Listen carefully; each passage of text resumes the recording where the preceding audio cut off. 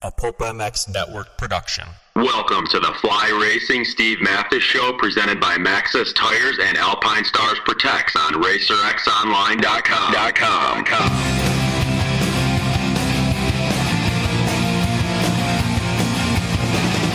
With your continued support of our sponsors, we have surpassed 1,000 podcasts delivered with over 7 million downloads. Click that Amazon banner on Pulp MX to help us out and donate via Patreon if it suits you. And as always, enrich your moto lifestyle by working with the sponsors who support us.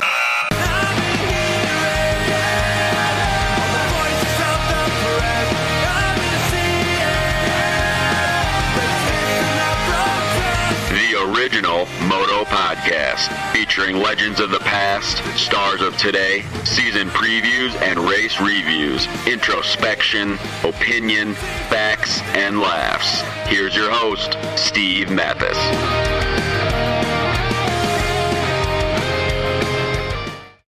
Welcome, everybody, to the Fly Racing Racer X podcast, presented by Maxxis, Alpine Stars, and Slick Wash. Thank you for listening. Appreciate it. We got a lot to talk about with the opener, including Stu Video Part 3, and we'll touch on the Kiefer Moto Concepts Bullfrog Spa's Honda debut as well.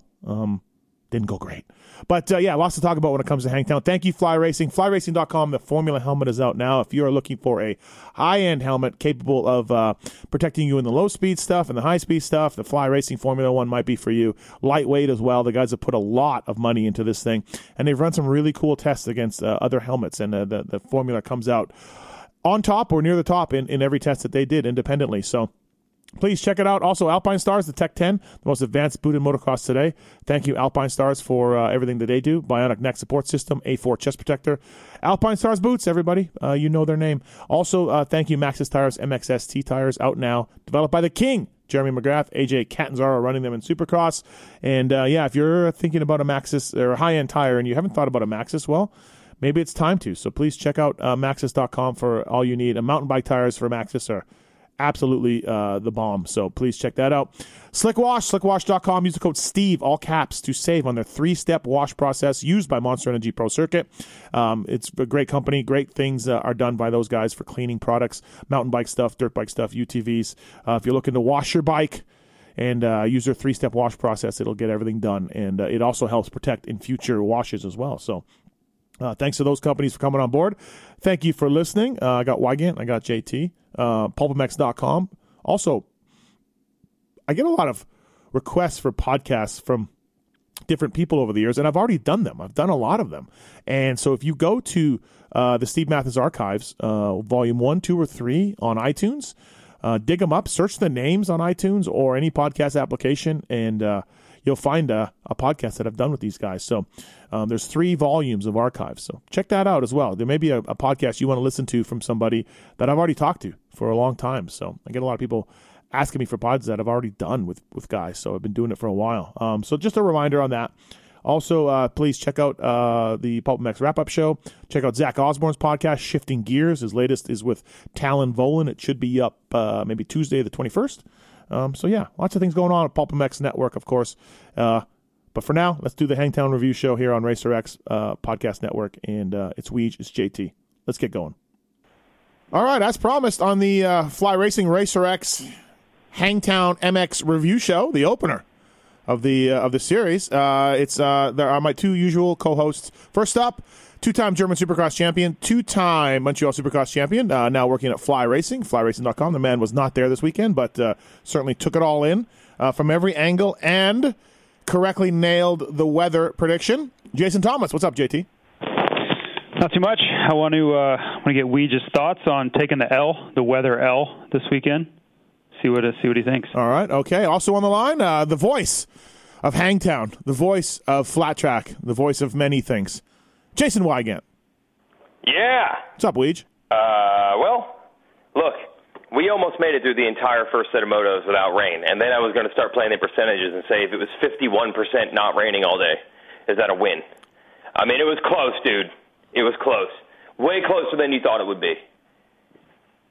We almost made it.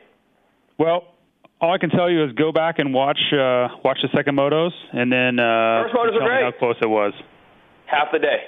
Half the day was as dry as it was muddy. I would love for you to go talk to all the mechanics and the truck drivers who are working on their products right now, and you tell them how close we were to avoiding the mud. Half the day wasn't even a mud race. Half. Mm-hmm. Fouling grade, 50% SNF. Oh, boy. Yeah. Can we have an early Paula weather update, JT? Paul's looking good. Yeah? Okay. It's going to be cool again, and I've even got a super far out forecast for Denver. No. Yes, honestly, and I'll tell you why I was looking into this because, we've been talking about, and we'll get into Kenny's great ride, but I was kind of looking at when his first real tough conditions test would be as far as humidity or heat or anything that's going to be taxing. And it may be a while. Both Paula and Denver are looking like it's going to be in the 70s. I don't know if it'll rain that far out, obviously, but they're pretty good with heat anyway, and both of them are low 70s for the high. So, we're looking pretty good. Wow. Any thoughts, Wygant? Yeah, I mean, I think it's already trended. We won't have any hot races all the way through August. I think we'll start looking at the forecast for Ironman, see where we're at. That's probably going to be muddy, usually is. Right. Yep. JT, can I get something for Calgary in a couple weeks? I'll be attending that round. Can you please check that up? It usually snows in Canada, so I'll go with full blizzard. Okay. All right. Fantastic. Well, hey, everybody. We're doing the first round review show because JT Weege just decided to do a preview show with other people this year. So, nobody really got to hear what I don't know. I did an hour-and-a-half podcast with you last Monday. Yeah, but it was just about Hawaii and No Fear Story. Well, yeah, but I'm still giving you way more time than any other podcast. Okay, well, I'm just saying, JT. So I don't know. Yeah, thanks. I did 20 minutes on one show. I did an hour and a half with you. I can't help that you just didn't pick the right topic. Oh, okay. That was it. All right. Yeah. I was actually under orders from Racer X to do a podcast on the No Fear oral history story, so that had to be done apparently. I gave you 5 times the amount of time that I gave another podcast, yet my loyalty is still being questioned. Just saying. What's going on in the background of somebody's? Someone's sawing something? Is somebody playing a violin? It's practice starts. What do you think it sounds like? Okay, all right, sounds good. Yeah, that gate's going to drop. There it goes. Gate just dropped. I'm confused. I'm so confused. That's the first time you've caught a gate drop in a while. Oh, too soon. Too soon. Still too soon. Still too soon. Yeah. All right, let's get into this. Yeah, lots to talk about when it comes to Hangtown. None of it involving my job as a team manager. No. We're not talking about that? I mean, we can if you want. What about the live show that we did at Works Connection? Thank you, Eric, at Works Connection. Thank you, Works Connection. And thank you, Zach Osborne, for coming out on short notice to do the live show with Kiefer, myself, and Weege. It's on the archive, Pulp MX Show archive already. So it's great. It's fantastic. Thanks, Weege. Yeah, listen to that one. It was good. Zach has a motorhome, so he doesn't have to leave the track all weekend, but then he did leave the track to do janky show with you. So yeah, that's I can't believe he came out there. Me neither. Where we sit him up there on stage, and the entire thing we just talk about, is there drama at Baker's Factory? Who hates who? Can you tell us all? That's all we do. So. Yep. Does Eli tell him I talk to you ever or anyone? Yeah, exactly. No, the wave. He likes the wave. We did learn that. He really gets into the wave while they're doing it before the start at a Supercross. Yep.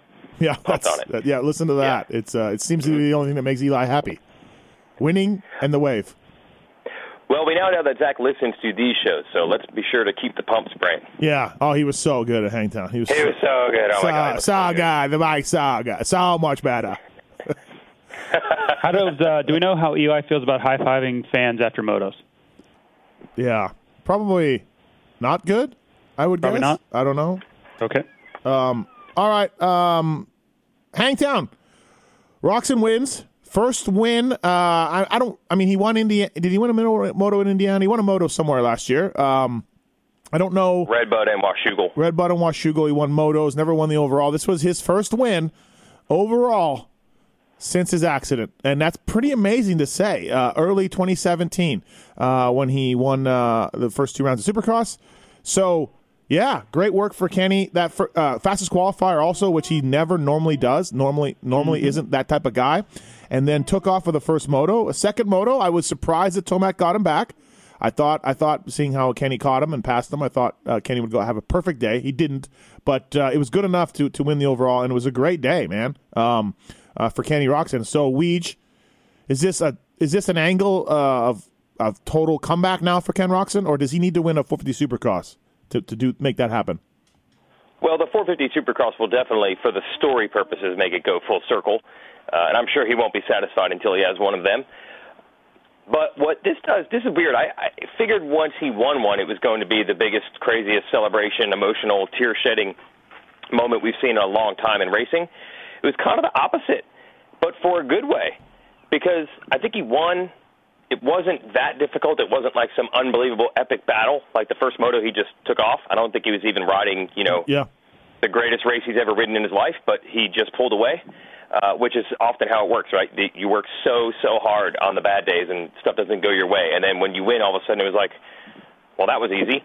But in reality, that's probably better for him because it looks repeatable. It wasn't like it took some miracle circumstances in the ride of his life to finally win again. It was more like, I didn't know where I was at, man. Apparently I'm in a pretty good spot, so let's do some more of these. So I think it's actually good for him in the long run, although it would have been awesome for the win to feel like a storybook ending. A 1-2 is not exactly that, but whatever, man. Yeah. He'll take it at this point. Yeah, and he's got that virus going on. He's got that whatever's dragging him down, and I asked him about that, and he said, feeling pretty good today. Can't really explain it. Just that was kind of what he was saying. He didn't say, we fixed it, we cured it. He just said, I felt pretty good today, and that was it, JT. It was cool, of course. It was rainy, so it wasn't, the conditions that are going to be super taxing on you, but he really had no explanation. He said, again, he thinks it's the antibiotics he was taking after the Lyme. And at this point, sure, I'll go with that because obviously he can't figure it out either. So, I think the conditions and just the fact that he said he woke up today and he's been doing some adjustments helped him. Yeah, I mean, he was phenomenal. It was flashes, and I think he even made mention of it, flashes of his 2016 self. Does that sound right? The right year? He just ran away from everybody. And when he put that lap out there in time qualifying, I was like, that's not Kenny-esque there to go that fast, that quick early in the session and no big deal.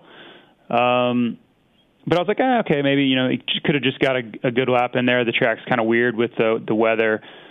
But then, in that first moto, holy cow, he was 2.5 seconds better than anybody, that's a lot, and at that upper tier, that highest percentage of guy, even if you're a second faster, you're like, man, where the hell is that guy going to find up a full second? But 2.5 is kind of unheard of. It was a really strange ride by Tomac. He definitely wasn't his best self by any means. It was kind of a head-scratching moto from Tomac.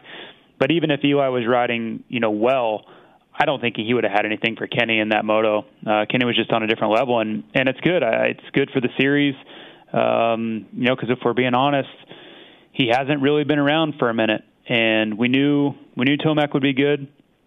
We felt like Webb would be pretty good, but if you'd have told me that Kenny was going to come in and I hesitate to use the word dominate, but he pretty much dominated. My only real question of the whole day for Roczen was, did he slow down on purpose in the second moto? Because he was still significantly faster than Eli, and then it seemed like he either just backed off or there was something going on, because I really thought he would run away with that, and he probably should have with the pace he had. I don't fully understand what went on in that second moto. I think I don't know, the way he didn't mention anything like that. I think you got to give credit to Tomac on that one. On the second but if you look at the lap times, I mean, Kenny's best lap was way better than Eli's, and he blew past him. I really thought he would run away. Yeah. It didn't feel like Eli was just like, no, I'm just going to win now, because his lap time wasn't that much better or anything. Yeah, Tomac told me he found some lines from Kenny too, so that might have helped a little bit. I don't know. It was amazing for Kenny to do that, and also, when he that first moto, you watch. Or I should say the second moto. he barely looks like he's trying, man. He barely, like, he's lugging the bike. His body position is almost always perfect. He's just, I don't know, man. It's effortless when he's on. You know what I mean? Like, it's really impressive to watch him ride a 450. Eli looks like he's pushing. Eli looks like he's destroying the track and, and going forward, and Anderson's all over the bike, and Webb is more towards Kenny, I think, a little bit, but just Roczen himself when he's on like that. Man, he looks like he could just go. He's out for a trail ride, Well, he's got that unique style, and I know Weege and GL made mention of this several times. And for GL, I know he is like me, where we're both kind of jaw dropped when we watch it, because he's doing things that neither he nor I could do. And GL was a much better rider than me. I get it, but standing up all the way through corners with both feet on the pegs, leaned over, at the angle he was, just some of the things he does that's not normal riding technique. That's Stefan Everts, like what, GL mentioned. It's just not common. I mean, it's something that you don't see. Even at Tomac, when he's at his best, doesn't do things like that. So even for Kenny, he doesn't do it unless everything's clicking. And if you were a guy racing against him, you probably weren't happy to see that form out there, because he hasn't been doing things like that very often lately. It's some really, really impressive to see, and even more impressive, it's so unique. There just aren't many people on earth that can corner the way he does at that lean angle with both feet on the pegs. Yeah, it's cool to watch, and like I said, it looks like he's barely trying. It looks like he's just well, he's carrying so much momentum. Yeah. That he's not using the clutch. He's at super low RPM. It's just, there aren't many especially U.S. based riders that ride anything near that style. Well, Tomac got second overall, but man, to me, Anderson is a really big story, bigger than Tomac, and to me, Osborne's a bigger story than Tomac. Osborne was fantastic in the second moto. First lap he was 16th, then he came up all the way into third at some point, and I thought he was closing a little bit on Kenny at some point. And then first moto, he was also up there, rode well, caught those guys. And Anderson, to me, was really impressive. First time we'd seen him in a long time. Caught Coop, caught Coop in the first moto, moved up. I don't know which Rockstar Husky guy was maybe more impressive. Why again? I think it's a tie. Both guys were really good. Yeah, I think Zacho might have, even though he didn't beat him in the overall, I think Zacho might have ridden better just because of where he came from in that second moto. But Anderson hasn't raced since January. Yep. So I think I'll put that over to say it was the more impressive ride, just because we didn't know exactly what to expect. And I did talk to Anderson briefly before the race, and he was really downplaying how much prep time he had. And you never know with these guys if that's 100% accurate. I was wondering, I'm like, does he have a head start because he wasn't worried about Supercross, or is he behind because he was hurt? He definitely said it was the latter, but you never know with anyone. Is there any rider that comes into outdoors and says, I'm ready? Yeah. Anybody? Wow. No matter what? The number of people I heard complaining about their bike setup was amazing. Yeah, totally. So no one is ever going to say that they're coming into Hangtown set and focused and comfortable and ready to dominate. But considering he hasn't raced in a long time, I'll give him that. Like, whether he's been motoing down or not, it's not the same. He's been injured. So to me, to come back and get third and pretty much be exactly where he always was outdoors, like, it's pretty much the same Anderson as usual. Well, I think that answered a lot of questions. Yeah, and I almost give him mulligan for that second moto because of the rain and the slop, and he's not good in that stuff. He's not elite in that stuff, and he still pulled off a top 5 finish. Yeah, no doubt. But in the Moto 1, he caught Coop and passed him, and he was impressive. That's what I was going to say. Tomac got him in Moto 1 briefly. He struck right back at Tomac and pulled back away. Like, that's impressive. So, to me, what the hell was Tomac doing the first moto? Anybody know? Yeah, well, he actually told me, like, he was very frustrated, and Zach gave him the spot when he fell. But if Zach hadn't given it to him, he said it would have been definitely pretty worrisome what was going on. But that's another. What's that emoji with the guy with his hands up for Tomac? Yeah, I don't get it. I don't. Yeah. I mean, it wasn't terrible, right? He got fourth in the moto, as you should have mentioned. been Zach fifth. fell. Yeah, should have been fifth. Should have been fifth. But I just do not understand Eli Tomac. I don't get it. I really don't. And if you're if his worst days are a fourth in a moto, great. He'll be just fine. But it's still so puzzling to me, the range of he's trying as hard as he can in the range of where he can be. Well, Osborne, as far as riding, Anderson getting him back and then Osborne catching him from a ways back and passing him was not ideal. It doesn't make any sense. No, it really doesn't. And we should not be surprised. At the beginning of that moto, Osborne was like, "I'm going to stay with him for as long as I can. I want to see where I'm at. I'm on a 450 now. This is the champ. This is the guy." And then Eli eventually was able to inch away, and I'm like, "Oh, that's over." And then next thing you know, he's been passed by him. And yeah, same thing. He catches Anderson and he passes him. You think that's over? Right. And the next thing you know, Anderson. He's gone. So you would think, okay, so it started raining pretty good, like halfway through the moto, you know? So maybe you're like, the bike's set up for Eli or the rain, and he's not comfy in it. It's slippery, right? Because it was a little harder packed Hangtown. So you're like, oh, it must be the conditions that are causing him to get passed by Anderson and get caught by Osborne. Except the second moto, in worse conditions, he's gone. He just checks out. So you're like, okay, well, it's not that. It's not the conditions. You know? Do you guys think that it could be something where he just gets mentally rattled? Like, because it was pretty stark when Anderson repassed him and got aggressive. That's when it seemed to unravel. Because he was going forward. Eli was going forward. He was going to pass him. You could tell he was faster. He was just trying to find a way around. And then got him, and Anderson got him back. And then it was like, then it went all to crap really quickly, like immediately when that happened. I'm beginning to think that it's something mentally where he just locks up when things go sideways and someone's like, no, I can pass you back. You're not that good. Like he freaks out or something. I know I don't have it pinpointed, but I keep seeing more and more times or instances where someone shows him that they're faster than him and he has trouble dealing with that adversity for some reason. I don't know. Yep.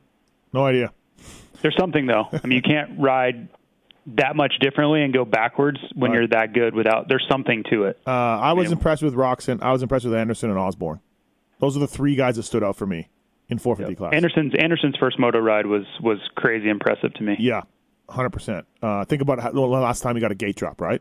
And then he goes out and does that. So yeah, and we had even been told by people that would know that he got a late start. You know, he started later than they planned, and the arm injury was more serious than most people knew, and so for him to come out and do that, kudos to him. That was a great ride. I think Webb rode well. Like that second moto, man. It was raining and slippery and shitty, and I'm not going to put a lot of stock in that second motos for a lot of these guys, just because it was low key kind of crappy. You know, like it wasn't Unadilla a couple years ago or Indiana, but man, it wasn't much fun. So I'm not going to hang that on the results and be like, it was a mutter. It was a mutter. The second moto was a mutter. And so the first motos are what I'm looking at, and Webb was good. Webb was really good. Marv went down in practice, and a pretty good crash, I guess, over just on the tabletop going in the back. And he wasn't himself, 7-4 on the day. So Marv was just okay, I guess. And Webb, I don't know, Weege, what do you think of Webb? I thought it was good. I can't remember. Have we had a muddy opener for the Nationals, like, ever? Hangtown's had some mud races. I'm sure people want to come to this phone right now and say, idiot, there's been mud races at Hangtown. But it was never the opener at those times. 91, it wasn't the opener. 02, 04 wasn't the opener. When was the last time we had that? Ever? I cannot remember a muddy opener. There had to be Gatorback mud years, right? At some point? You would assume so, but none of them jump out. I don't remember it being muddy, but you would assume in 45 or 50 years of racing this series it's happened. Yes. But for the most part, There's not a big track record. We know the opener is always weird. How many times have we seen someone dominate the first round outdoors and that doesn't at all turn out the way the season goes? So to me, you have you have the weirdo opener and weirdo mud combined for the first time. So I feel like if anybody says that any of the dudes didn't do well, you really got to pump the brakes on that because I agree. 50-50 chance they come back and make you look bad. Like I did see it on Vital this morning. Someone suggested, are the wheels coming off the Webb wagon? He got good starts and he went backwards. And I'm like, dude, it's the opening round. Outdoors, we see it time and time again. Chad Reed, Michael Lessie winning the motos on a Cowie 450 and a KTM 350, and then the rest of the season sucked. So Or Dunge. You really got to be careful. Anderson's showing that kind of fight. That's all you need to know. Okay, Anderson's head's in the game. He's fighting. That's good. Everyone that was not where they expected to be, you cannot write Marv off just because of this. Although I'm sure he will be by many people. No, absolutely. Look at Dunge a few years ago when he won the Supercross title. He went 7-7 at Hangtown. And then dominated pretty much the rest of the season. And like I said, I'm almost discounting that second moto at all. It was where you started, outside of Osborne, who was crazy good. There wasn't a lot going on out there. Guys were just kind of, hey, I got to get through this thing. Vision was key. Goggle stops were made, all that kind of stuff. So for me, second moto was almost a write-off. Hey, here's where you started. Here's where you did. Outside of Osborne, who was amazing. Now, Zach I think you get a real feel in the first National of the Year of people being like, I'm just trying to see where I'm at, figure out how the bike's working, and I'm just going to take what I can get. And then when it's slippery like that in the second moto, where it could really go bad, it's double cautious. So I don't think you really see anyone riding over their heads or riding over their limits. They're just taking whatever position they get for the most part. Mm-hmm. So you got to keep that in mind. You'll see more fight later in the year. I really don't like taking or drawing conclusions from Hangtown. It never seems to pan out the way you want it to. Whether it's injury or guys not ready yet or Supercross hangover or whatever, it just never seems to be a great indicator for what we're going to see. And sometimes it's not even till round 3 or 4 that we really see what's going to happen. 2017 Baggett was a factor. He was terrible at Hangtown. 2009 Michael Lessie wins. He's non-factor, right? 2010 Chad Reed, he wins, non-factor. Dungy, 11, not the champion. Villapoto was terrible at Hangtown, and he wins a championship. 2012 Stu wins. He gets hurt, right? So it just doesn't – and there are obviously lots of years where Carmichael and these guys dominated, but there are a lot of years where that guy that wins at Hangtown, they're either not in the series or they just are relegated further back as the series gets rolling. So, yeah, I'm going to wait and see. Tomac didn't win. He's won the last 2 years. Can Roxon hold this? To me, there are still so many questions. Even after the evidence we've been shown from one weekend, there's a ton of questions out there about how this is going to go. Both Tomac and Osborne's moto winning streaks at Hangtown come to an end. Hey, so Baggett, JT was off the pace again at the opener. Didn't qualify well. Didn't start well. Worked his way up in that first moto a little bit, but a little bit off the pace for Baggett. He actually started okay. His starts weren't bad. He didn't ride very well, and that's been the norm for the last 3 years there. And we spoke about this a little bit last week. I don't know what goes on with him and the bike, and if it's mental or setup or whatever, but they just cannot get Hangtown dialed in.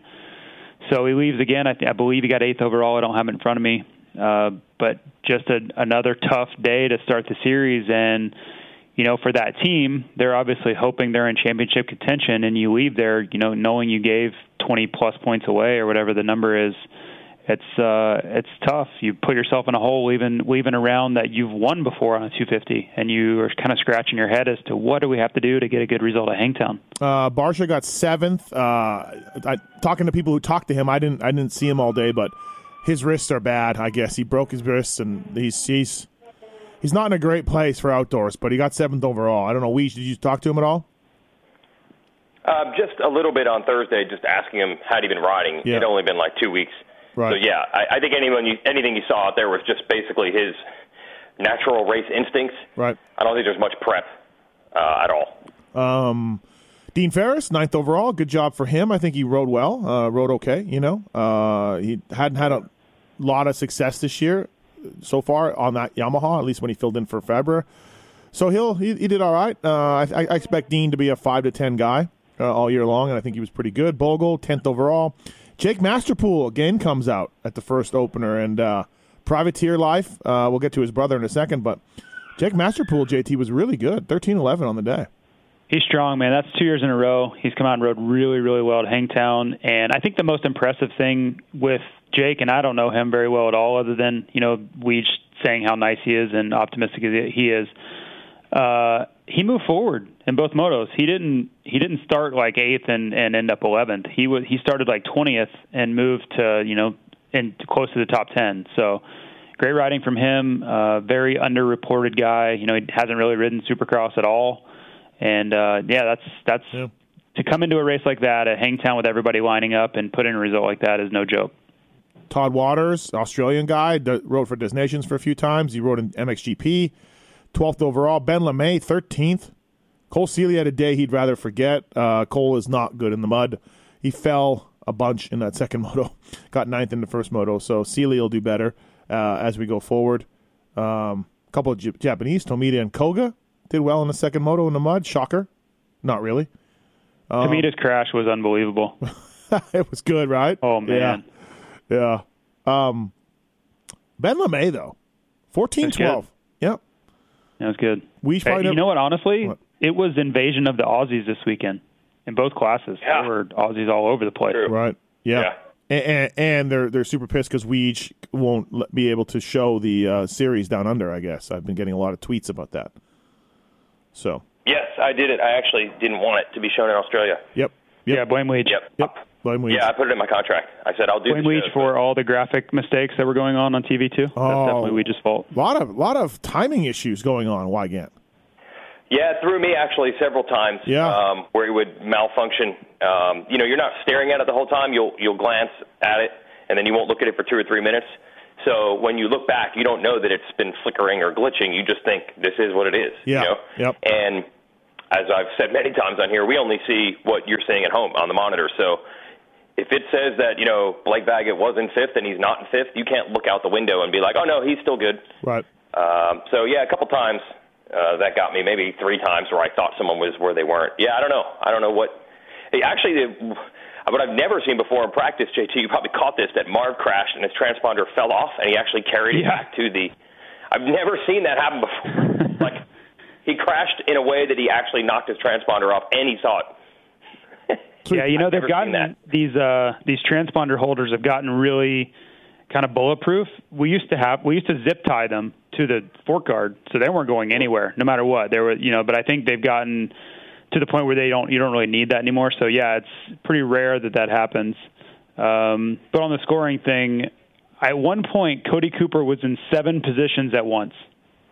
That was unbelievably. That was just pure talent. I don't know what else to point that to be in 7 spots at once. Yeah. I was just hoping that he was on my fantasy team so I could get all those points. Yeah, even Stu, as spectacular as he is, I don't feel like he was able to pull that off. Never able to pull that off, right? It's literally the perfect season. Nobody. Yeah. I love the tweets I got for Stu's 3rd video that came out. I haven't yet to watch it, by the way. I need to try to maybe watch it today, but he announced that he was retired, and I was getting tweets. I'm just like, yeah, I think we got that one.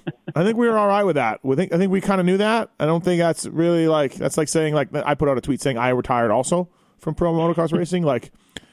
Yeah, we didn't need that, but that's fine. He can announce that, but I don't understand the people tweeting me shocking saying Stu has retired. All right, I got it. We need to talk more about that later, maybe at the end of the show or something. Okay. Yep. All right. Yep. But yeah, there were definitely. I don't know what's up with the timing scoring. I have no idea. I don't know if weather causes that or what. I don't remember it ever usually being like that. Well, I blame you. I blame you. Well, the Australia thing definitely me. Yeah. Yeah. Yep. Justin Hill didn't have the day that he thought he would. Qualified 9th. Not so bad from there. Bad starts.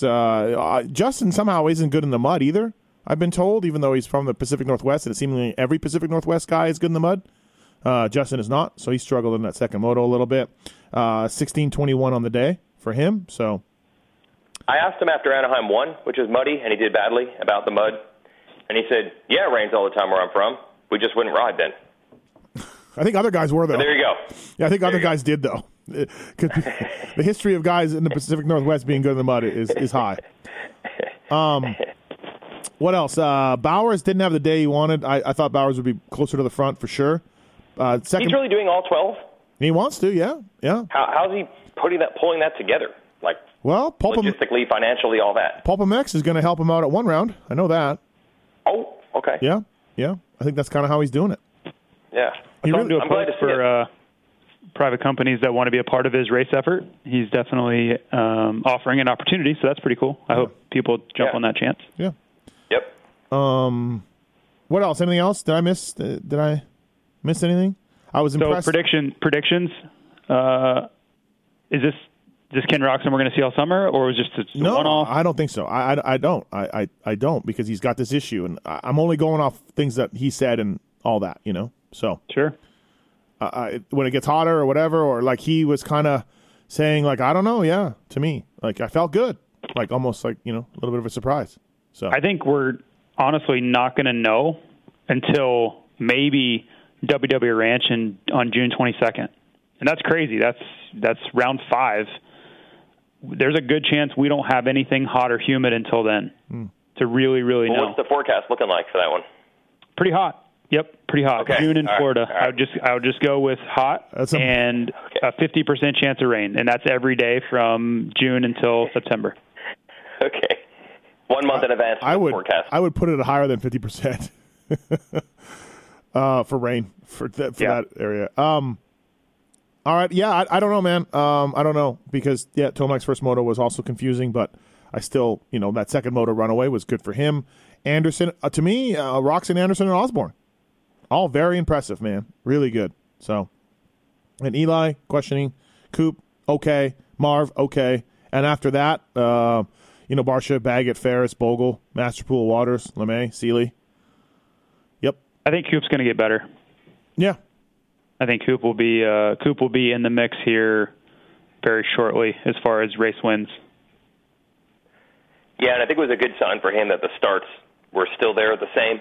Because as JT, you've alluded to, you never know in Supercross. He nailed almost every start all year, but everything's so different about those starts, especially with the metal grate and 100 other things. The starts are shorter, and here you're starting into disked up dirt, which doesn't exist in Supercross. I was just wondering if that same stuff would all carry over. And I don't know, with the little bit of info we have right now, it looks like it does. So if his starts are still like they were in Supercross, that makes him you cannot ignore what a huge advantage that gives him. So we'll see. Yeah, I think you're absolutely right, and I would point to the fact that Marvin and Blake were right at the front too. So it almost seems like it's a motorcycle thing, which is fine. That helps Webb as well. But yeah, that seems like both overseas and in America, the KTMs are continuing their start dominance. So, yeah, it's a good sign for all those guys. Is Waters doing all of them? I don't know. Yeah. Okay. Ferris is doing all of them, even when AP comes back. Yeah. Who can I ask about Waters? Who can I text right now? Not Chad, obviously. Burner? Yeah, maybe Burner. I don't know anything about his program. Like, who's he riding with or for or pitting with? Like, I know nothing. I just knew he was on the entry list, and obviously I know who he is. But that's the extent of knowledge of his 2019 situation that I've got. Waters is always like decent at this Nations. He's kind of like a steam engine. He just keeps going and going and going. Before you know it, he seems like he's in shape and he gets a decent result. So, I'll tell you what did not go well for him was his stint on HRC and MXGP. No, that did not go well. No, not at all. Anybody know he didn't make it a practice, I think, right? No. But he rode. No, he did finish for them before the year before. Did he fill in again? I think he filled in another time for them. Oh, he filled in for Boggers last year, right? Yeah. Yeah. And I thought he went over there the year before as a fill-in for them or for somebody. I don't know. I feel like I've seen Todd Waters get a couple of shots. I thought he had a full-time deal the year before. Was it full-time? Yeah, it was full-time. So, yeah, maybe that's it. Yeah, I think he had a full deal. Australians are just yelling at us right now through the speakers. Can't watch, and then we're getting it all wrong. JT, would you like to explain Lorenzo Locurcio? He just didn't ride very well. No, he didn't. I mean, it wasn't terrible. He just didn't. He didn't get it done. He was right around the points both motos, and it just wasn't a great day. Aldrich raced a two-stroke. Didn't go well for him. Keelan Meston got into the moto as the alternate. 3 guys got in as alternates. I like that. I like the alternate. For the second moto? Yeah, for the second moto. Okay. Because Cody Cooper. Here's your prize. Go destroy your motorcycle. Yeah, exactly right. Anybody know why Cody Cooper got 40th and appeared to not even start the second moto, or he did and didn't make it a lap? Anybody know? Cody Cooper? Okay. Freddie Noren was up there too in the first moto for a little bit. Fast Freddie. Yeah, he rode good. Yeah, they dropped back a little bit. I think crashed, lost. Yeah, he crashed. Spots, but all right. Jericho, Bogle's mechanic, busted out some socks with wrestlers' faces on it. Wygant? for the opener? Yeah, I was really excited. A real battle almost sometimes between Jericho, the mechanic, and then Bogle, and who would have the more outrageous attire. Yeah. I mean, Bogle's outfit looked crazy on Saturday, but in comparison to what he's been rocking lately, it was actually pretty tame. Yep. Had like a KTM orange headband. Right. But yeah, Jericho, the mechanic, he just sees me. He doesn't even tell me he has wrestling socks. He just looks at me, points, and says, "Warriors down by the foot." Yeah, I look, and I'm like, all right, cool. He's like, "Hey, check out my socks," and then I was like, "Yeah, all right." Are those wrestlers' faces? And he's like, "You know it," and I'm like, "Okay." Yeah. So. Yeah, there was $1 Million Man, Ted DiBiase, Macho Man Randy Savage on his socks. Yep. And then I asked Bogle, I'm like, so what's the deal? Are you guys, first of all, Bogle, are you racing all these now? I know they got a mechanic over here now, and he says he has no idea. But the team hired Tony Archer as a mechanic, so everyone seems to know this except Bogle. I would think they're not. That team is not hiring a mechanic unless they need a third guy. And there's not like money just flowing everywhere where they're like, hey, we need a third mechanic full time. Yeah. So obviously, when Bloss gets back, it seems like they'll keep on going with Bogle. Yeah, I mean they should. If only somebody on this amazing, but Bogle rode well. I think he fell at one point in the second moto, like everybody. Yeah. But he was riding good. If only somebody on this phone line could knew the team really well, could tell us. Yeah, I'll try to get answers. I don't have any yet. All right. Okay. I want two things for round 5. We want to know the forecast now, and are you preparing gear for Bogle to race that event? And what logos are on that gear? I would bet you that we're so far out on gear. I would bet that gear was ordered a long time ago. So regardless, yes. There you go. Yep. Somebody knows. Somebody knows. By the way, Fly made Chris Kiefer the retro set of gear that we saw at Nashville that I was told, very limited, not around, can't do it, and then Kiefer races and Fly gives him 4 sets of the retro gear, which is very nice of Fly, but we made it specifically for Kiefer. That stuff did not exist. We literally made it just for him. Really? Okay, yeah. All right. Well, my apologies then. I figured you have to be so far out that you couldn't get it quick enough. Well, no, those jerseys were specifically made and ordered just for Hangtown for Kiefer. Okay, all right. 100% fact. All right. All right, anything else for 450s? Championship predictions? Yes. No. No? I mean, go watch our preview videos that we did. Not the podcast because we screwed us, but the videos. Okay. I'm going to stick with Tomac. Yes, I am too. Okay. I don't recall, did my phone malfunction last week? I don't recall a single text being sent saying, hey, when are we doing these outdoor preview pods? Once you did one with someone else, we figured that was kind of dead. Like you single-handedly killed that. I'm not going to make another Avengers movie. It's already out. Endgame 2. Yes, I'm not going to do the same movie again. First of all, you guys didn't even know until your guys Swisscore said it. So you didn't even know that this happened. Yet somehow you knew that we couldn't do it, even though you didn't even know I did it. And second of all, it was 18 minutes talking about basically Webb and Tomac only. Well, Fly Racing's a sponsor. There was a lot of other fruit. Main Event Moto from this tree. So I know all. Mm-hmm. Okay. I know. You listen to all the pods. I know you do. Yep. All right. Okay. Thank you, Fly Racing. Anyway, nothing's changed. Okay. Tomac bouncing back in that second moto. I think that was – if Tomac had gone 4-4 in the day, there would just be like conniption fits. The head explosion emoji would be used profusely. That really helped, I think. It seems dumb that the 2-time champ needed a moto win to like right the ship. Uh-huh. But we would have been pulled right back into the what the hell's up with Tomac rabbit hole if he had not bounced back. Halfway through the second moto, I'm like, uh-oh, here we go again. But then he won, so call off the alarm. Yeah. All right. So anything else for the U.S.? No championship predictions, please. Okay. All right. Thank you, Fly Racing. I'm calling Anderson. I'm sticking with it. Oh, boy. Fly Racing, flyracing.com. Thank you to those guys. Please check them out on the web. Mountain bike stuff. Yeah, it's great. And it's fantastic company to get anything from. You need bike, body. They got it all for you. Flyracing.com. Formula helmet is out now. Also, I want to thank Slick Wash. SlickWash.com. Use the code Steve to save on their 3-step washing process that Monster Energy Pro Circuit uses, and certainly could have used this weekend at Hangtown. I'm sure they did. So thanks to SlickWash.com. Alpine Stars, of course. They did, man. Oh. I have to say, I actually noticed when they were washing the bikes after practice. Mm-hmm. I don't really take I'm not really analyzing bike washing very often. Yep.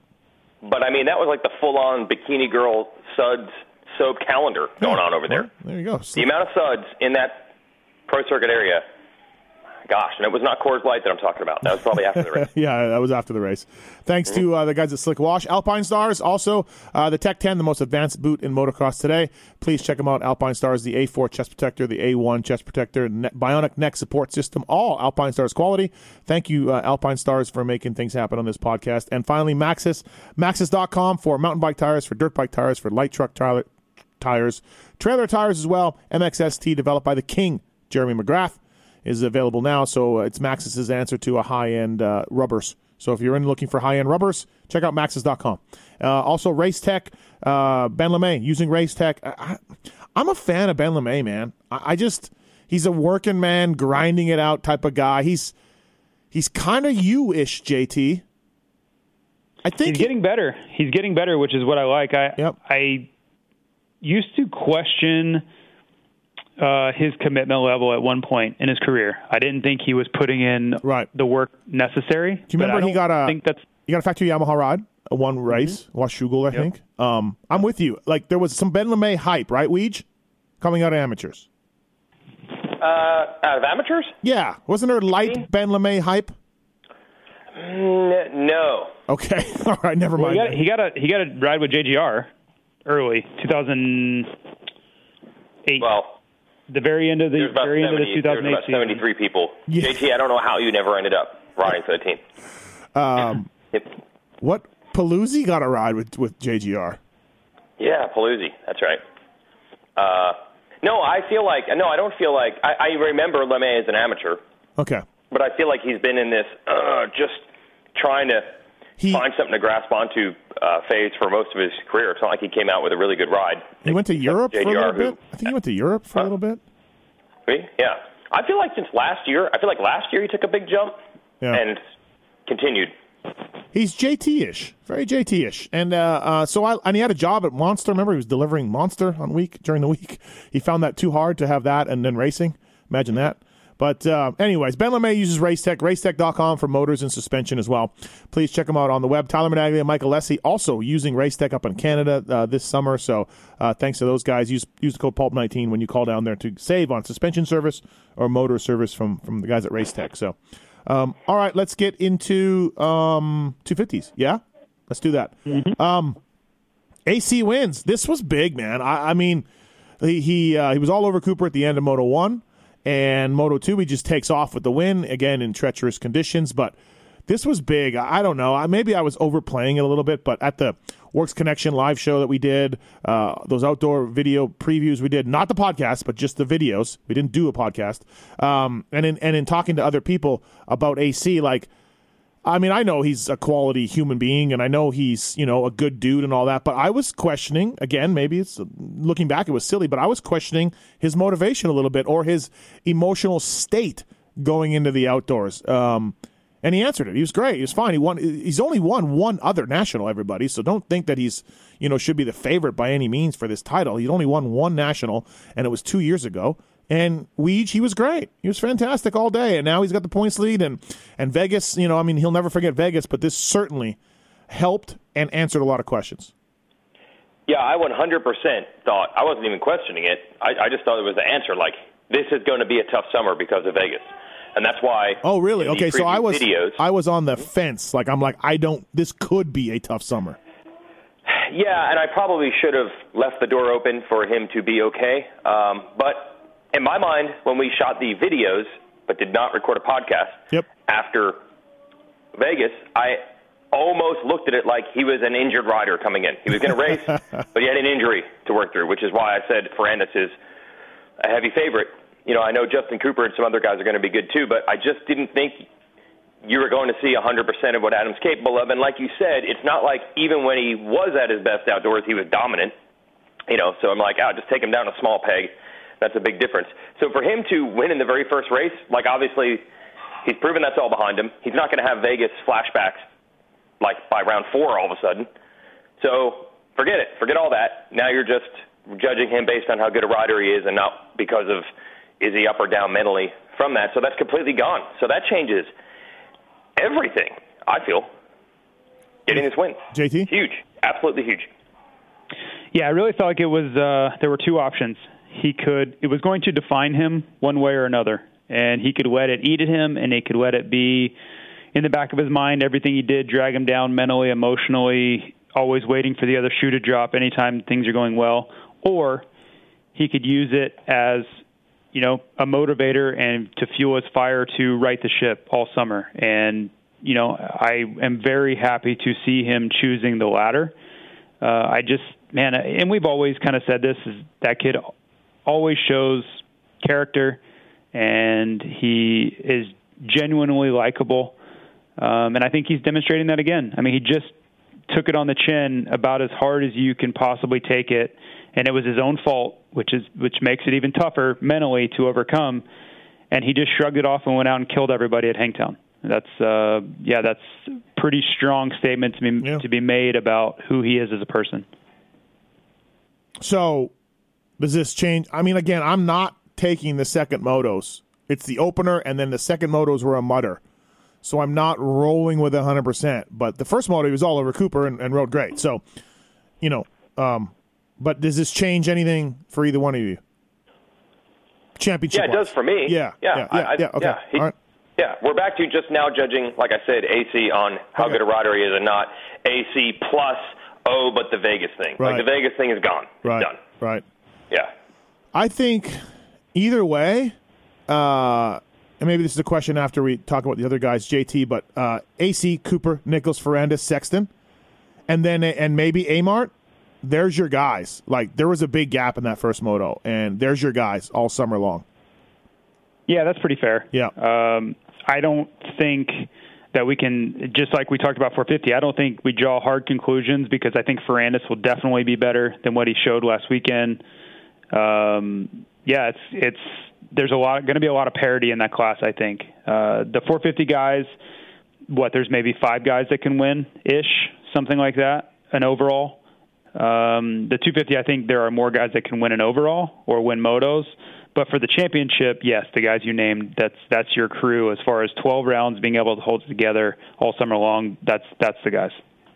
All right. Ferrandis had burnt up a clutch a little bit in one of the motos. I mentioned that.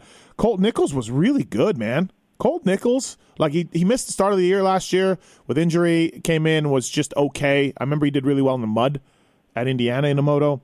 But he was surprising. Nichols might be the guy to drop out of that group, but he was really strong. And when AC got him in the moto, he was right on him after that.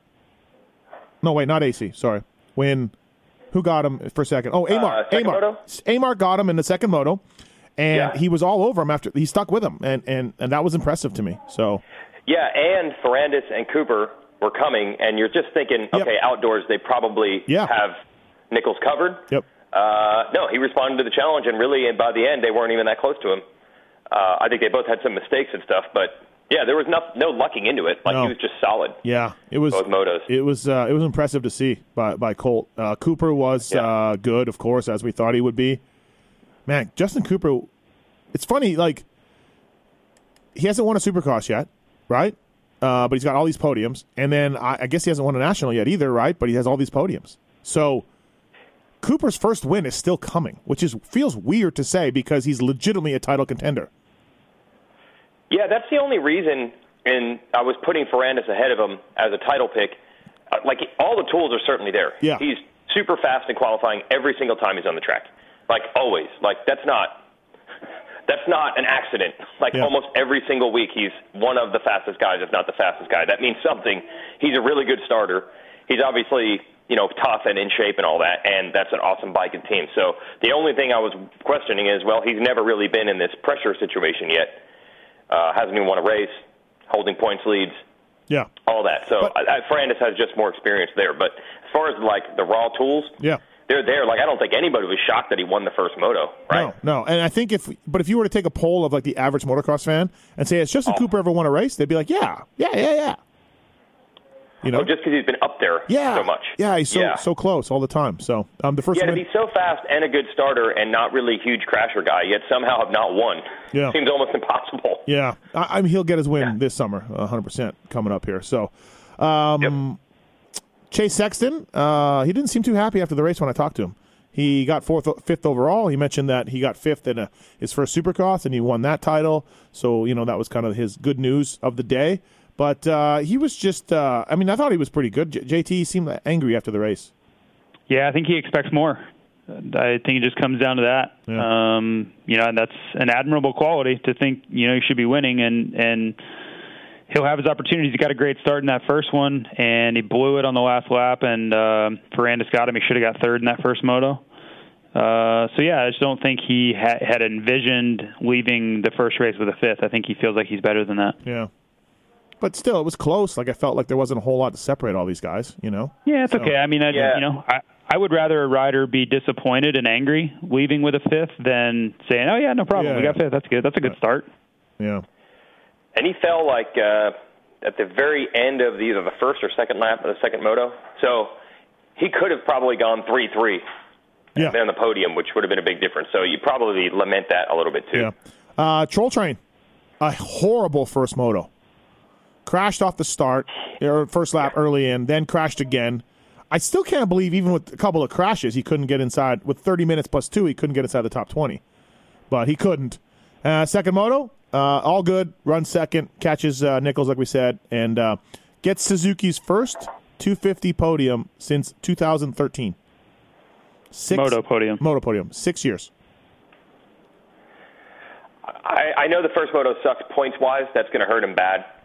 But I'd almost feel like coming out of the day, this is almost a positive in the end. Oh, I think it was. Scoring points. Yeah, I think it was. It's just, okay, all right, write the first moto off. But in general, is he able to do just as well this year on the Suzuki as he was on a KTM and Yamaha? Yep, he got second in a moto.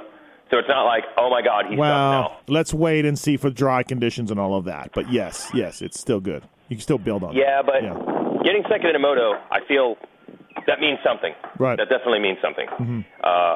He could. What did he get? 8th overall, I think. 8th overall. I guess the way I would put it is this: it was better to get 8th overall with a no score and a second than like 2 sixths. How about that? Yep. I'll give you that. Yes. Yep. Yeah. So. And I don't know what Amar's deal is during the week, but it's like he needs to just never let people watch him because we heard going into Supercross that it was horrible. And then he's fine. Almost podium in the first race. Same thing. Stopwatch Nationals, not good. Everyone down on him. Not me. He gets second in a moto. I've never been down on him. I'm not down on him. No, I know. You back it up that he's a racer. Yeah, he's a racer, dude. He's old. He says during the week he gets tired. He has to rest a lot, because he's old. The ripe old age of, 28? So. How are chips and salsa and wine coming along? No, that was. Do we have any updates? No, I think that's been dropped, and now it's full program. That's back. Now we're back. Okay. He did mention to me, he was texting me, and he said, when are you cleaning the shop at Pro Circuit? And I'm like, probably in the off season. Like, that seems to be when we'll find time to do it or whatever. And then I said, you should come with me, with a bunch of red, angry faces. And he said, you know what, I might. so Amart actually might come with me to clean the shop. So, it's on him. Yeah. There you go. He should. Hampshire, Craig, and Hunter Lawrence. Craig was actually pretty happy with his day. He's not an outdoor guy, and he hasn't raced for a while, so he was actually pretty happy with that. And I get that. Hunter Lawrence crashed in the first moto there, got rear-ended, literally. I guess I've yet to see it. I got to watch it, but probably Hunter Lawrence was a bit underwhelming for the hype. Yeah, it wasn't good for the hype. He was on my fantasy team. I wasn't happy about it. Okay. I don't feel I think he would have been fine. He fell. I think he was running 5th, maybe. Yep. Yeah, 4th or 5th. Yeah. Right. If he just stays there, which wasn't impossible. In fact, I think he was actually catching. He was actually gaining. He was moving forward, and then it happened. Yes. And then he fell, and then he got hit. Can I say this? Like, Hampshire tore his ass open. Tore it open. Yeah. Terrible. Yeah. Can I say that? Yeah, you can say that. And then I'm sure he was really hurting for the rest of the day. So there was a chance he was going to say get 4th or even 3rd or something in that first moto. Would have been a totally different story. So Back in the day, I was following my dad through some trails. We're kind of hauling ass through some wooded trails, single track, and he went down, and I rear-ended him also, just like that, and ripped open his pants, and like just nailed his ass with the front tire. And he was really mad at me for following him so close, and he couldn't sit down for like a week, and it was super stressful time in my childhood because he was very upset with me. But so, anyways, wow. I can kind of feel that. Yeah, I kind of understand how that goes. I'm just saying that it wasn't like he was going slow, like he was right. running the pace. So I'm sure he would have liked to have finished better. Mosman, but there was another guy coming over from the GPC where that was not the case. Mosman, 7th. Good job for Mosman. Been better lately, for sure, and still riding pretty well. I guess we got to have that Covington conversation. Do we have to have that now? Is it time? Well, that's what I'm saying. Right, I know. Compared, like Lawrence, at least Lawrence showed that he can go fast and compete. I'm not sure what is going on here with Covington. Like, it's, to me, the most puzzling thing in the entire weekend. Like, how is this possible? No points either moto. In the mud, where GP riders generally excel, didn't ride well. First moto, was he not 14th or 15th and went backwards? I don't know if he crashed or anything, right? But he was 14th or 15th or something? Or no? Was he never that high? Was he never that high? I just don't know how he doesn't get points in either moto, like, no matter what. Well, he qualified 19th on a dry fast track. Qualified 19th. Yeah. I have no answers, only questions. There you go. Yeah, I mean, I think he's got some sort of lingering knee problems going back all the way to when he got hurt at the Nations like 2 years ago. But, I mean, he's lining up. I can't imagine he's there. You know, it's not like he's... I don't know, man. At the weekend, he never mentioned anything about, like, I can barely ride or something. There's a lot of Covington apologists out there because he's a good guy and who his dad is and all that. I get it. I understand that, but it's terrible. So I don't know what's going on. Yeah, he's got... Again, it's first race. Maybe there's some jitters and all of that, but when you take Supercross off to get ready for outdoors and then you come out and do outdoors, it can't be good. So we'll see. He is the nicest guy ever. Yeah. But, I mean, this is going to be one of the most disastrous seasons ever if it goes like this. Well, he's got another year, too. He's got another year on his contract. Like, how's that going to go? Yeah. And I was wondering the whole time, especially about the Supercross thing. And obviously, nothing proved otherwise. Mm-hmm. This is going to be really interesting to follow. Garrett Marchbanks qualified fastest. JT, does this mean anything? I think he'll be pretty good. You know, the second moto he crashed or whatever went on. First moto he was okay. It's marked improvement, and I'm sure that's what Mitch Payton and his team and sponsors are looking for. So do I think he's going to be a title contender? No.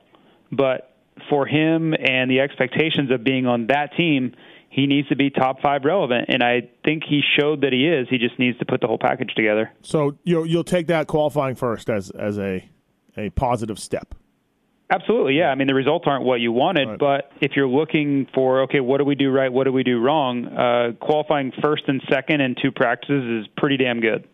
That's showing a lot of potential. You just need to put the rest of the pieces together now. We'll go to our amateur expert on the line, Jason Wygant, to talk about Ty Masterpool and Derek Drake's day. Totally different scenarios coming in. So Drake, they knew a year ago that he was going to be racing Hangtown this year. He was the best guy at Loretta's last year, and so he could have raced the last 3 nationals last year, didn't do it. And the stopwatch national hype on him was pretty big. I feel like he did okay. He didn't completely forget the stopwatch national hype. He proved nothing. Like, I thought he rode good. I think he was he actually the best of anyone on the team in the end? No, McElrath. Or did McElrath get him? Yeah. Okay. Quiet day for McElrath. Yeah, he did get him in the overall. But I thought he rode well. Now, on the other hand, Masterpool, I had no idea this was coming. He raced a 125 last year. He had potentially 2 more years as an amateur. He could have raced B this year and then A the next year. So I was completely and totally confused as to why they put a 5th bike under the truck or under the tent at the truck. I talked to Will Hahn last night, and he said this was always the plan. And I said, really? Because I said the people I talked to said that this was a surprise. He said, nope, this was always the plan. I said, so it was always the plan to have 5 bikes underneath the truck for outdoors. And he went, yeah? So, I don't know.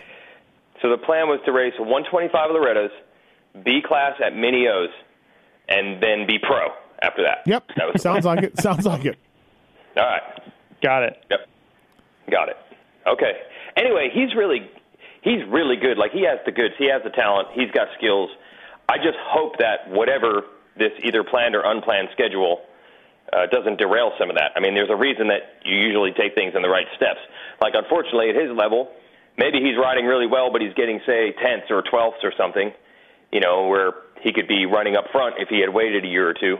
Confidence is a strange thing. So I hope this works out because he's really got skills, and I hope that it's okay and this doesn't end up, whatever they're doing, having it coming early, I think, doesn't mess it up. Well, Bobby Reagan is known as such a patient hand with people. Shouldn't be a problem. Yeah.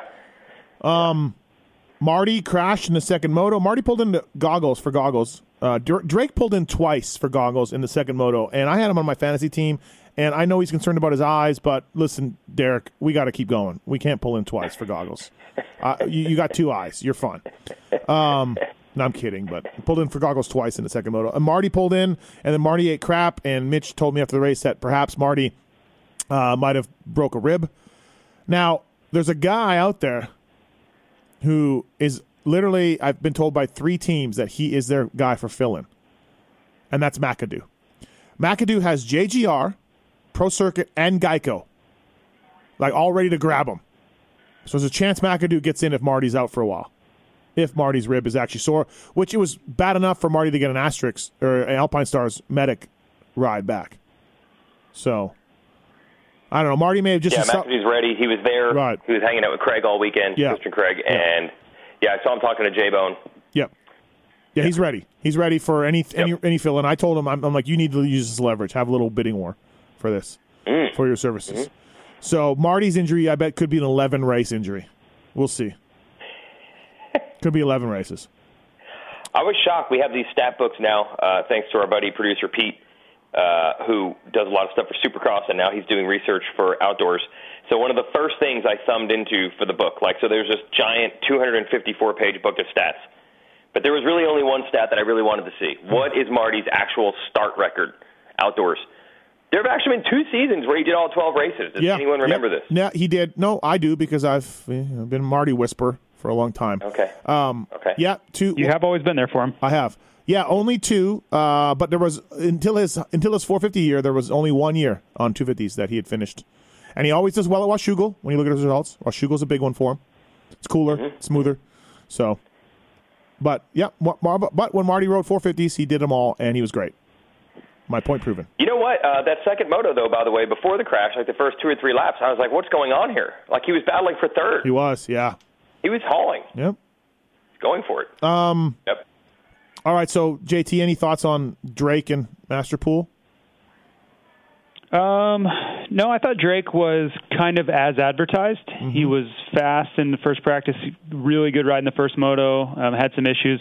The surprising one to me was Masterpool, because despite what Will says, I think he was coming off a collarbone injury, hadn't been riding all that much, and just came out of the B class. So for him to be running where he was a big surprise for me. But Drake, I thought, the guy's been killing amateurs for a year or 2 now. So that's kind of what I expected, maybe even a little better overall. I think it's interesting how many amateurs are coming out now to try this, and we'll see how this new rule change affects, these kids giving it a shot. No, they're in for the year, those 2 guys. No, I know, but some of these other guys, there were a lot of people I'd never heard of, and I'm assuming that some of those guys are taking advantage of this rule change. Jordan Bailey had a rough day. Jacob Hayes had a rough day. I didn't find out anything about either guy, but they certainly didn't have the day they wanted to.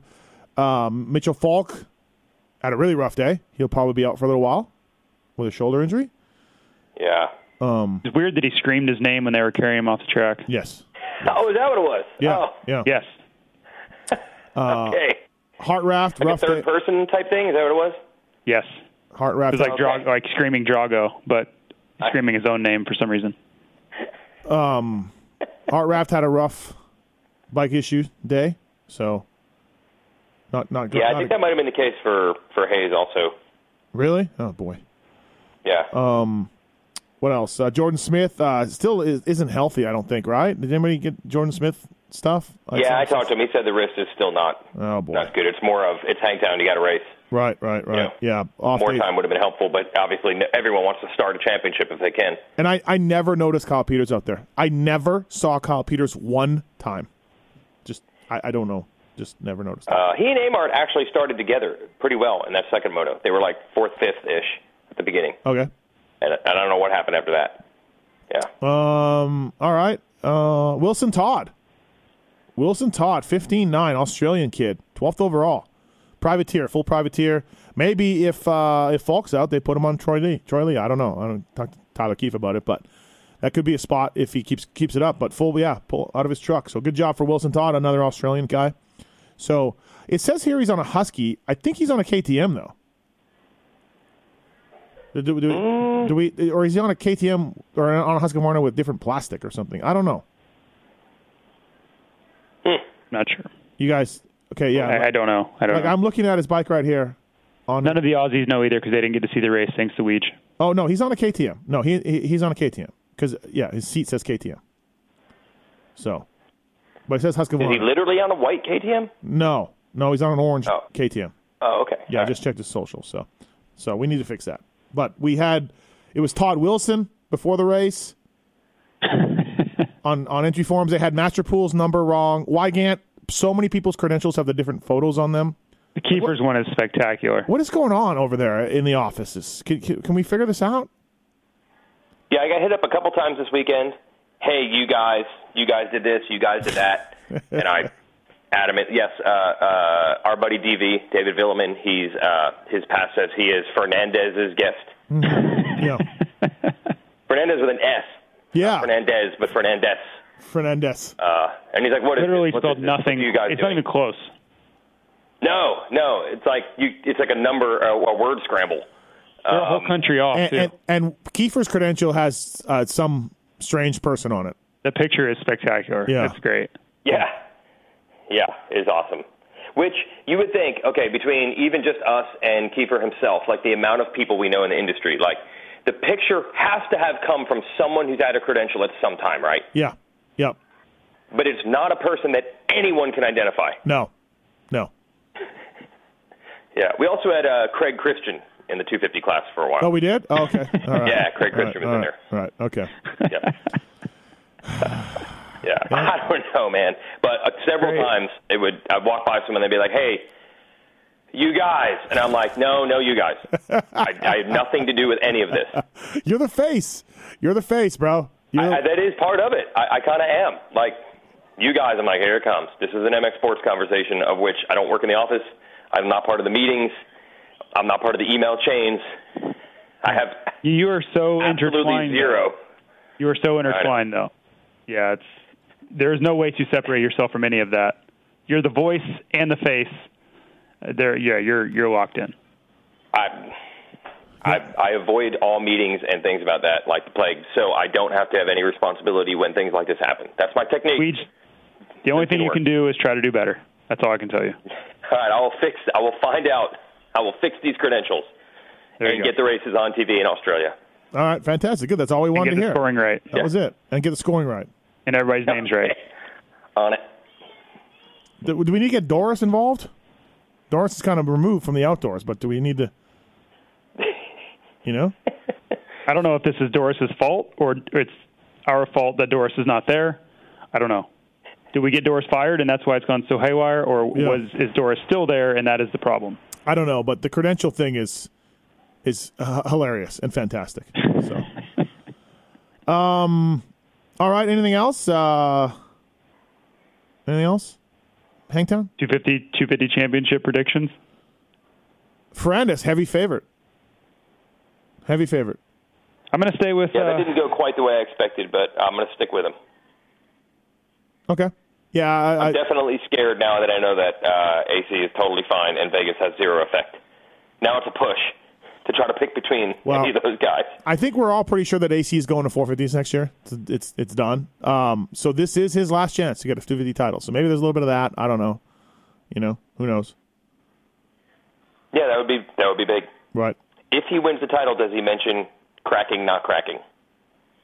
Yeah, good point. He might be waiting. Put that in his back pocket, right? That would be smooth. Right. Yeah. And so, let's say Webb doesn't get it, and then he just goes, "Yeah, Webb cracked. I didn't." Oh boy. Well, just throwing I had to prove to people I wouldn't crack. Right. Something like that. There you go. That's free of charge. You can have that one. Okay. All right. Anything else? Hey, the Stu video. Oh, yeah, Stu video. This is what's saddest about it. Okay, they keep releasing these things Friday evenings of races. All three came out on a Friday evening before a race. I believe it was we still are going to show how important we are. We're going to railroad it, and we're going to hog the attention for the weekend. That's what I believe. Yeah, there's probably not a coincidence, right, that they came out that time. Right. Yeah. Oh, we're going to come out right before, it was Rando Houston Supercross, but then it came out right before Vegas and right before Hangtown. But I have to say, it hasn't worked. No. I have a feeling that most people are discussing Hangtown today, and they actually washed out their own announcement. It got drowned in the actual racing, which 3 years ago, if Stu announced his retirement, it maybe does overshadow all, but right. Not now. Yeah, just another, to me, badly calculated move. I never heard anything from the Part 3 from anybody at the race at all. I got a few tweets about it on Friday that he announced his retirement, and that was it. Yeah, and I watched all three. I watched this third one. But I think the other situation is, I think a lot of the drama and stuff, I don't think James is really interested in that. So while whoever the person interviewing him in this is asking about all the questions, everything from working with Eldon to FIM suspensions or pulling over and letting Chad Reed pass him and get him back, I don't think James is in a I'm stirring it up attitude anymore. He was a little bit tough on the FIM, no doubt. Right. But I think that situation is so ridiculous that you almost can't go too hard on it. What about Ricky? What about Ricky making some social media comment? I'm not a fan of RC. We know this, so I'm biased. But come on, bro. Come on. Is he that petty? Is he that, competitive? Well, I guess. So James can say that, but he can't retort. I mean, but it's James's video. It's like this. Ricky can make a video if he wants, but this is like a dig on a Racer X social media post. James didn't. Yeah, and just to tell people what it is, James said at one point he was winning races on powdered donuts and sugar water. Yeah. Sugar water. And then we happened to post a picture on Instagram, of those two on the starting gate a couple days ago. And Ricky wrote, powdered donuts and sugar water didn't get it done that day, or something like that. Yeah, I don't know. No? So is this just... I don't know. I think you're overreacting a little bit. Okay, all right. I mean, that's Ricky's nature, though. But James definitely fired the first salvo. Yeah.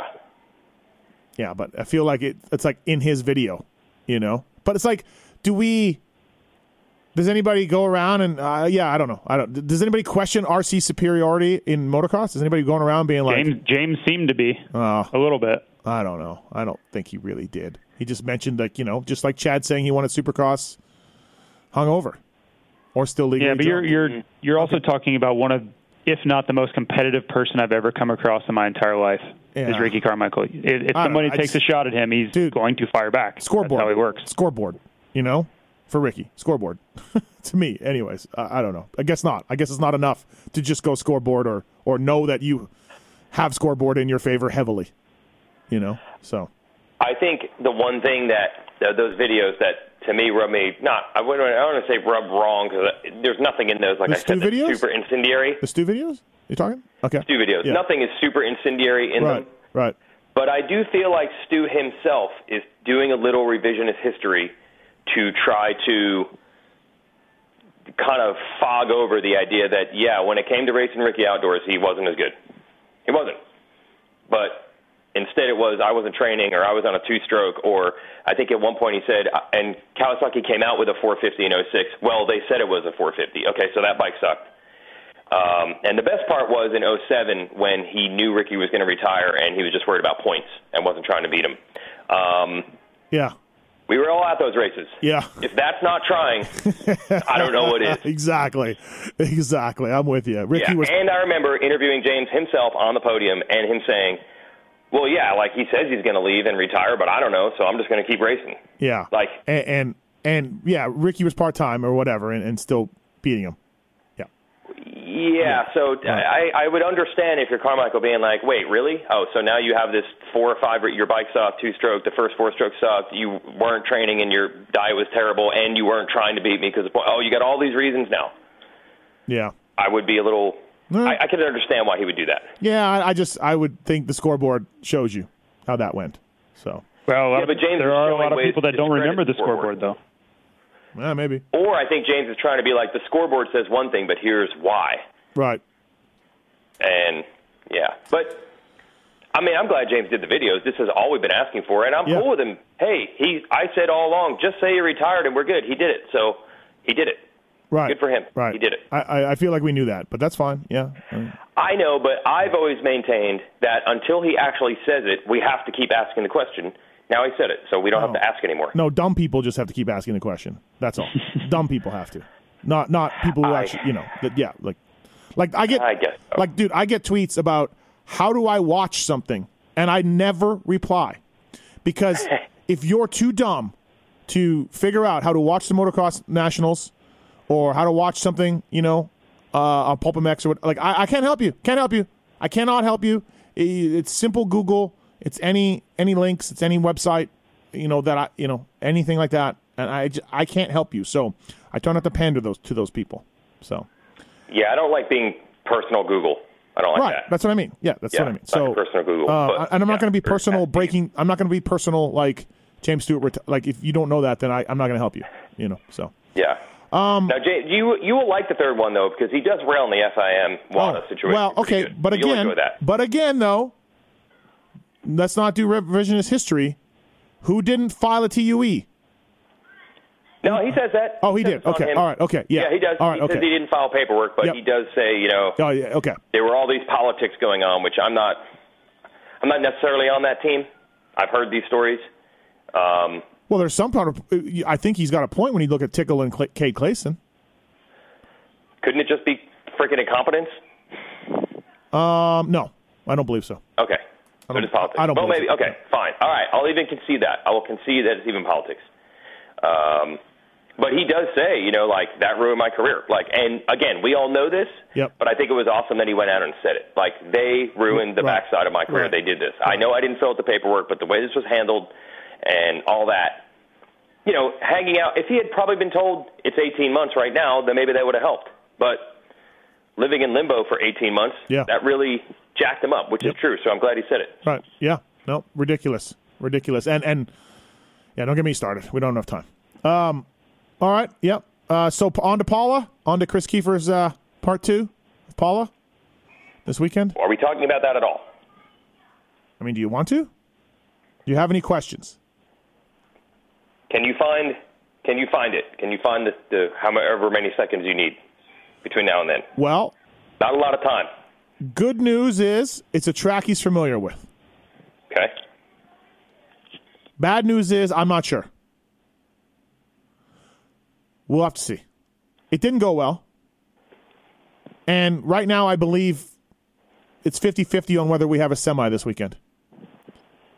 Yeah. So we may not have our support infrastructure that we had at Hangtown. They may pull the effort? Oh, no. Well, I'm trying to get to the bottom of it, but so Mike Genova, the owner, crossed the track right as practice started. He walked across the track with Michael Lindsay. MX Sports official reamed him out, I guess. I wasn't there. I didn't see it, so I don't know, but really, really reamed him out. You do not cross the track. They had just taken off, though, and they crossed it, when it was at the finish line there, so, there was no danger of riders coming. They had just started practice. But Mike Genova, as most rich guys are, do not like getting yelled at, and apparently that's all it took. Now he's contemplating not showing up at the semi because of that. So, I don't know. Well, I was just hoping it was not because of Kiefer's struggle. So. No, I think it was more like screw the outdoors. Why am I getting yelled at? But he crossed the track, so I don't know. I wasn't there, but this is what apparently is going down. I don't know. It. So again, why against? I'll get it fixed. I'll put that on the list. Why against? On my to-do list. Why against fault? So Yeah, I'll get this fixed. okay. Yeah. But yeah, I didn't think it would go this poorly. I'll talk about it tonight on the Pulp MX show, and I thought Keith would be better. I think he was way in his own head. He was way nervous, way stressed out. He said he barely slept. He said he came around a corner, comes around every corner at Hangtown, and there's 12 ruts. And dude, and I know the guy. I've watched him ride a lot, and he did not ride anywhere near what he can. And I just think he was mind effed. I really think so. So, Yeah, I will totally give you that. When I watched the LCQ, I saw him come down the first big downhill on the first lap, and I'm like, oh, this is bad. You can just tell, when a guy's on it and not on it. That definitely wasn't his best. Yeah. Although, as soon as you told me there were 73 entries on Saturday morning, I mean, right there, I'm like, oh, this is going to be hard. Right. And again, like I said, not out of disrespect to him, just out of respect to the dudes that have pro licenses that try to make these races. Yeah. That's 73. Maybe there's a few slackers in the bunch, but he qualified. They're not slouches. Yeah, he qualified 55th, and in no world did I think he would qualify 55th. So but it was a lot of work too, man. Like I didn't get to watch a lot of the races and in practices. You're just watching one guy. It's like, oh, dude. Cowie guys are all on me. They're like, "Where were you at?" I'm like, "I got a rider. I'm busy." And then I'm like, "Hey, Burner, where do you watch the races from?" He's like, "Up here." And I'm like, "Okay." So I go up this hill where Burner said he would be, and he's not there. So I'm like, oh, am I set up? Is this not where the managers go? So I was stressed about that, too. So in the motos, were you in team manager mode, even though he wasn't in them, or what happened? No, I had to tear down the tent for the first two motos, so I barely watched any of the first two motos. I got to go back today and watch them. I watched a little bit of the second little bit of the first 450 moto, and that was it. And that's a bad call on your guys' part to tear the tent down during the races. Well, why? I get it. Because your job is to watch the races? Yeah, but those guys don't care about my job. Like they don't care about, I get it. I'm just saying as you're doing your job, probably takes precedent over. Okay, but so that's the moral dilemma I had because I was a mechanic for a long time, and there was only two guys there, Cooler and Aaron. And I'm like, they set the tent up by themselves, the whole thing. And so this is the moral dilemma. I'm like, I got to go. My job is to work for Racer X and watch these motos. But there's two guys here, and I know what it's like to tear down a tent and to put one up. No, I understand. So, that's tough to not be able to do your job because you got to help them. Like I would say, hey guys, I can either help you now or come back in a little bit and help you, but I have to do these shows and I have to write all this stuff and I got to cover the race and all this stuff. That's tough. Yep. No, I blame Wygant. Good job, Wygant. Way to set the schedule, Wygant. Yeah. Don't cross the track. Okay, that's how we do it. That's how we do it. So I had that drama going on too as a manager. I'm like, oh boy, here we go. So, all right. So that's Hangtown review. Anything else, boys? That's it. We're on to Paula. We're on to Paula this weekend. JT, you coming? On to Paula. No, I'm going to go to Denver. You are going to Denver. I am. Okay. All right. Fantastic. Yep. Cool. Thanks to Fly Racing. Thanks Slick Wash. Thanks Maxis. Thank you Alpine Stars for coming on board. Really appreciate everybody listening. Weege, JT, thanks, boys. See you guys. See ya.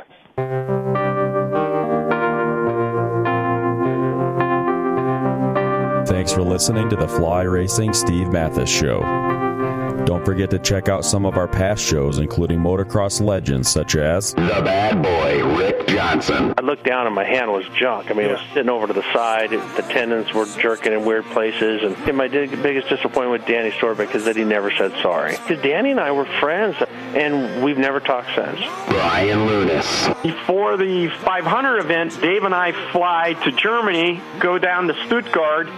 There's this little shop out the back of the mall factory.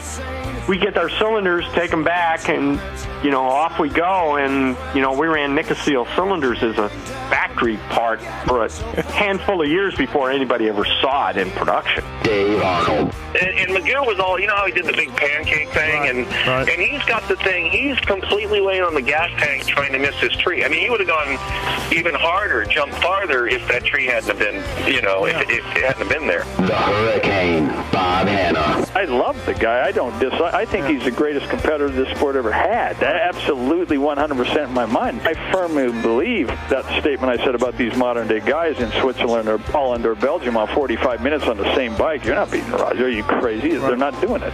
If they think they're so much better nowadays than they were in those days, they're fools. They're different bikes, different times. The beast from the East, Damon Bradshaw. It got to the point where I didn't want to leave home, and once I got to the race, I wasn't into it. If I wasn't going to give 100%, I'm not going to take their money. The working class hero, Doug Henry.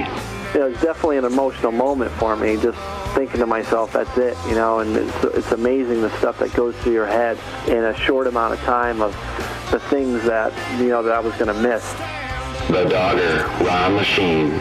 Until you really open your ears and you want to listen to what they're saying, it's like beating a dead horse. I mean, you know, and I know from personal experience, did anybody ever sit me down? Of course they did. Everybody did.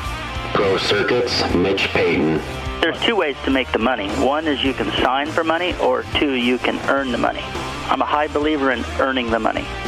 I think they ride better when they earn the money. 7-time Jeremy McGrath.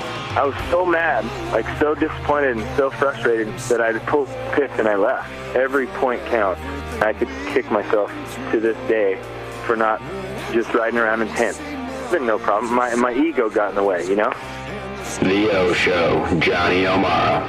Stuff that you'd sit there if you didn't even want to ride it, you just wanted to just look at it all day. I mean, I got a chance to test all that. I like that era I was in. I really do. Search Pulp MX in the iTunes store to enjoy these and over 800 great motocross podcasts.